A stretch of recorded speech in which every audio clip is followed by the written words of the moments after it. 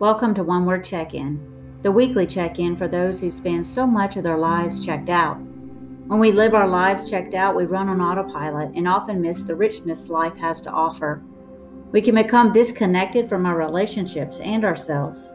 No matter how busy our lives are, it's important to periodically pause and check in with ourselves and with others so we can stay connected to the present moment. Because that's where God is, right here, right now. The One Word Check-In is a common group builder activity that allows participants to summarize feelings in one word. This activity requires us to check in with ourselves and names our well-being for the day, week, or season of life. Hi, I'm Pastor Kristie, and I invite you to check in. Think of one word that describes what you are feeling right now or where you are in life.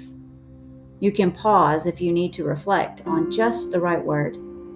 Sometimes it's difficult to limit to one word, so hyphenated words and phrases are allowed.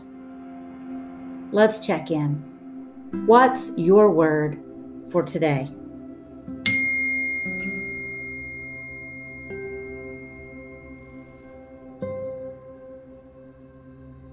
I will now share a short reflection centered on one word.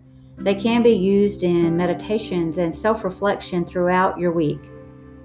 The word is taken from Scripture, in which I will read before the reflection. I invite you to listen for the word, phrase, or image that draws your attention. Get comfortable and open yourself to the word that God has for you today.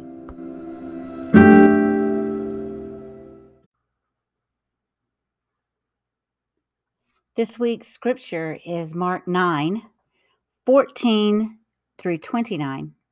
The healing of a boy with a spirit. When they came to the disciples, they saw a great crowd around them, and some scribes arguing with them. When the whole crowd saw him, they were immediately overcome with awe, and they ran forward to greet him. He asked them, "What are you arguing about with them?" Someone from the crowd answered him, "Teacher, I brought you my son. He has a spirit that makes him unable to speak, and whenever it seizes him, it dashes him down, and he foams and grinds his teeth and becomes rigid. And I asked your disciples to cast it out, but they could not do so."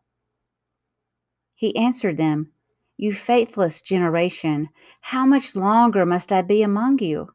How much longer must I put up with you? Bring him to me." And they brought the boy to him. When the spirit saw him, immediately it convulsed the boy, and he fell on the ground and rolled about, foaming at the mouth. Jesus asked the father, "How long has this been happening to him?" He said, "From childhood. It has often cast him into the fire and into the water to destroy him. But if you are able to do anything, have pity on us and help us." Jesus said to him, "If you are able, all things can be done for the one who believes." Immediately the father of the child cried out, "I believe. Help my unbelief." When Jesus saw that a crowd came running together, he rebuked the unclean spirit, saying to it, "You spirit that keeps this boy from speaking and hearing, I command you, come out of him and never enter him again." After crying out and convulsing him terribly, it came out, and the boy was like a corpse, so that most of them said, "He is dead." But Jesus took him by the hand and lifted him up, and he was able to stand. When he had entered the house, his disciples asked him privately, "Why could we not cast it out?" He said to them, "This kind can come out only through prayer."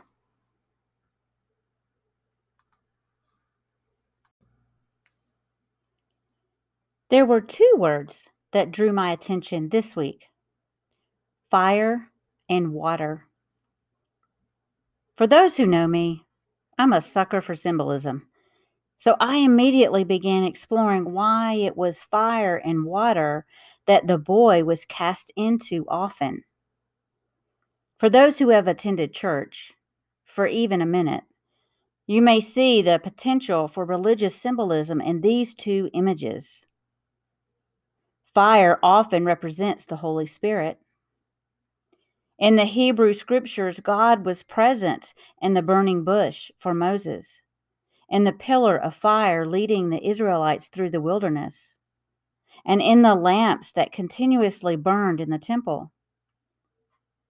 Water has religious symbolism too, as believers are cleansed in the waters of baptism. And Jesus even refers to himself as living water to the woman at the well. However, these two images in verse 22 don't suggest religious symbolism in this context, because the Father said, "The Spirit has often cast him into the fire and into the water to destroy him."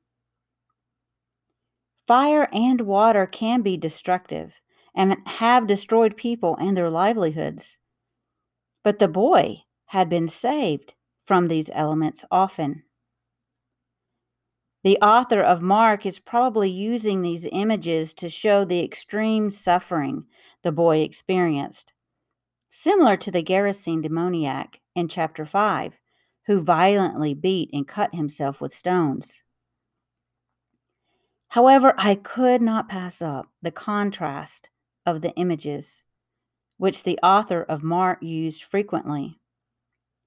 Fire and water do seem like contrast, as water extinguishes fire. Yet there are contrasting aspects within each one. Fire can be destructive, but it is also part of the refining process that takes out impurities. Water springs forth life, but it can also drown. So, what does fire and water have to do with this passage? Let's take a step back and talk about what is happening in this passage.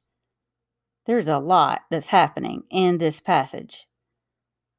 Well, first of all, it's important to know that this story takes place after Jesus, Peter, James, and John return from the Transfiguration.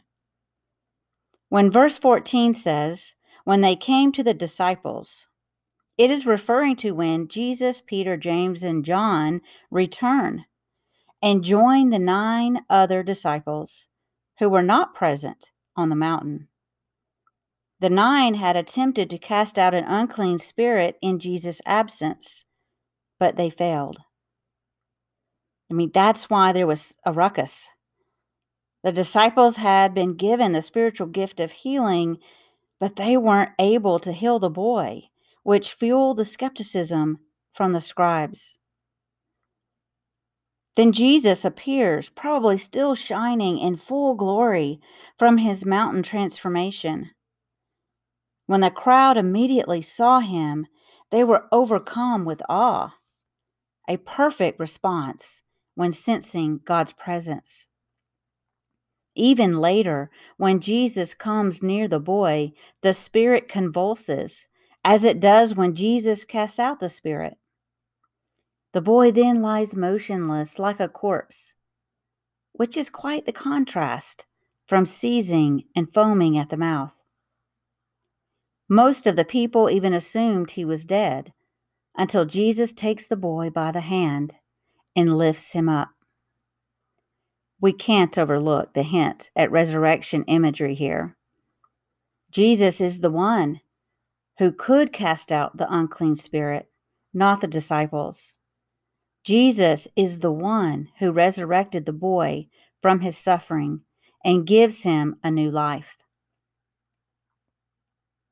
When the 9 disciples asked Jesus why they couldn't cast out this spirit, he said to them, "This kind can come out only through prayer." Now, we did not see Jesus pray over the child to invoke the Holy Spirit, nor did he lay his hands upon him. So what could Jesus mean?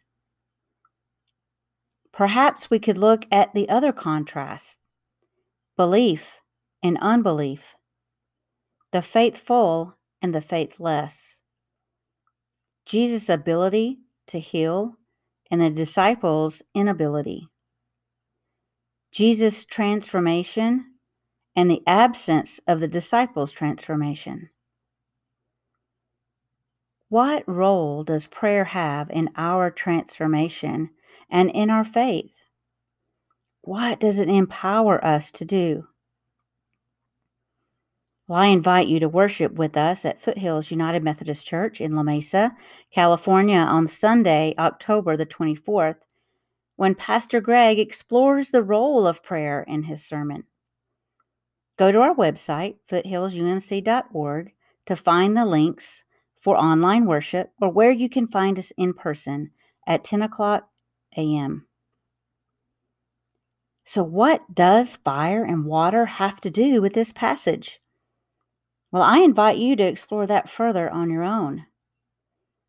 Now, I could certainly see how these images are only used to show the boy's dire situation, but I can't let go of the religious symbolism, especially if Jesus is teaching the disciples the importance of living a prayerful life and how prayer empowers us to be transformed.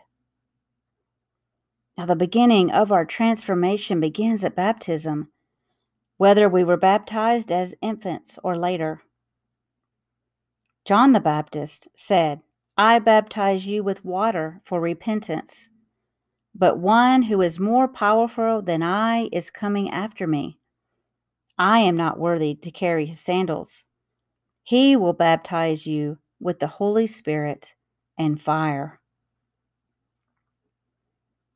Fire and water are present at the beginning, and God's presence continues to be with us throughout our lives through the power of the Holy Spirit and the refreshing waters of redemption.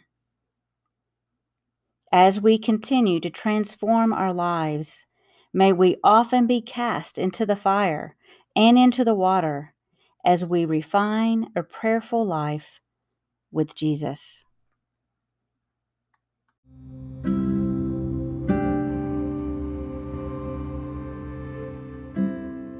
Thank you for listening to One Word Check-In. Subscribe to this podcast so you don't miss an episode and share it with your friends. Grace and peace.